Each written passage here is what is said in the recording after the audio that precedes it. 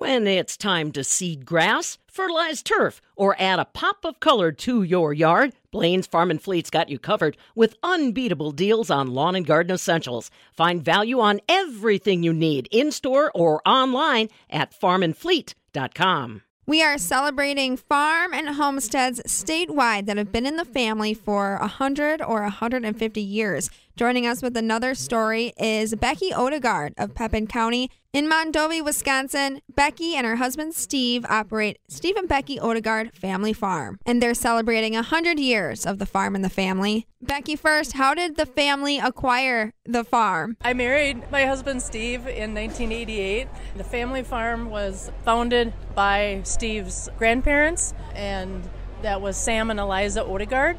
Here today is my husband Steve and sister Betty to represent the farm. So the farm was established by Sam and Eliza, and they were farmers, and then it was eventually taken over by my husband's family, which is Alfred and Rosalind, and then we bought our part of the farm in 1988. We were able to buy the west part of the farm. My husband's brother and sister-in-law, John and Deb, own the middle part of the farm where the barn is located, and on the east end of the farm is Steve's sister Donna and AJ, Al Johnson, and they own that east part of the farm. It was originally 160 acres, and now it's split up three ways. Our farm, we bought the west end of the farm. It was all vacant land, so it was all wooded, and we built our farm from scratch. So we've built every building. We raise beef cattle.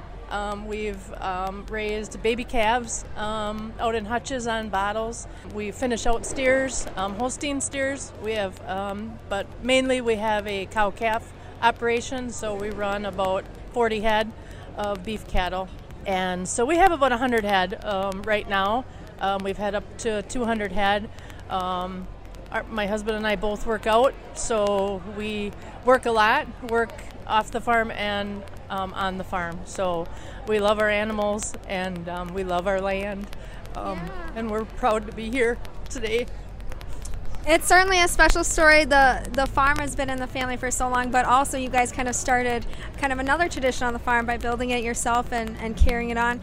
You guys are the third generation on the farm. Yes. Are there future generations interested? Yes. Our daughter Sarah is right here with us, and our son Justin is here also. Sarah went to UW River Falls and got a degree in animal science, and she has a master's in chemistry and egg education.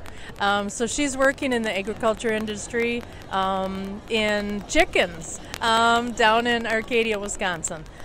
So our son is working off the farm right now. He lives up in Burnsville, Minnesota, but he comes home and helps on the farm quite often. Both of the kids do. So that's so special then. The fourth generation's kind of engaged in farming, and do you want to keep the farm in the family? Yes, we've talked to the kids extensively about keeping the farm together. So that's the plan.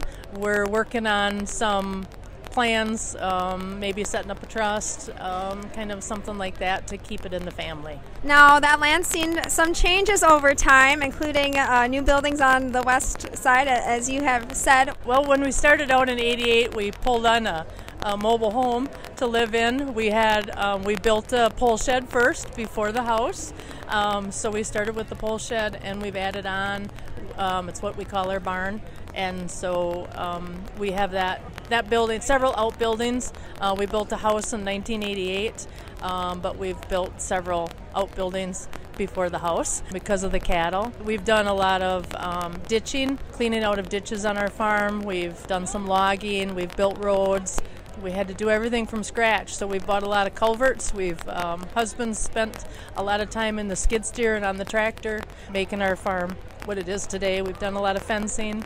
We've had a lot of help from our kids and our family. Steve Odegaard can talk about pre-1988 growing up on the farm. Barn was shipped in from the state of Washington, and it came in, and it's a package, so everything was all pre-cut, and then it's bolted together instead of nailed. So if you take care of the foundation, that'll last hundreds of years. My grandpa built that. I don't know when, back in the late 30s, I think.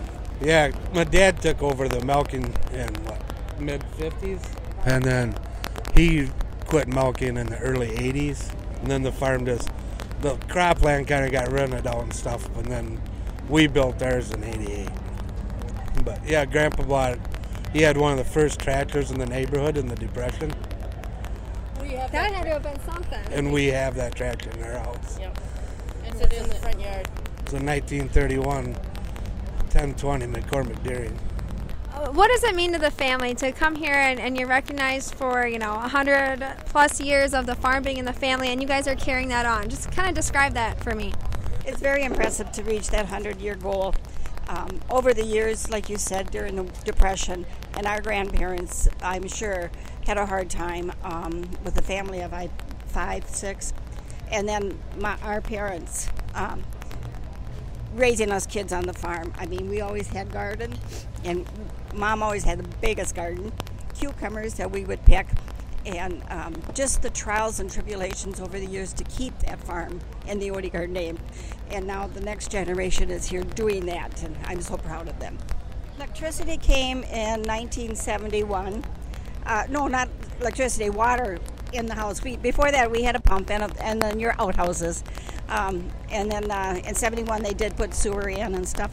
Water, electricity to the house, I'm not sure when that was put in. It was before I was born, I'm sure, so probably in the 40s.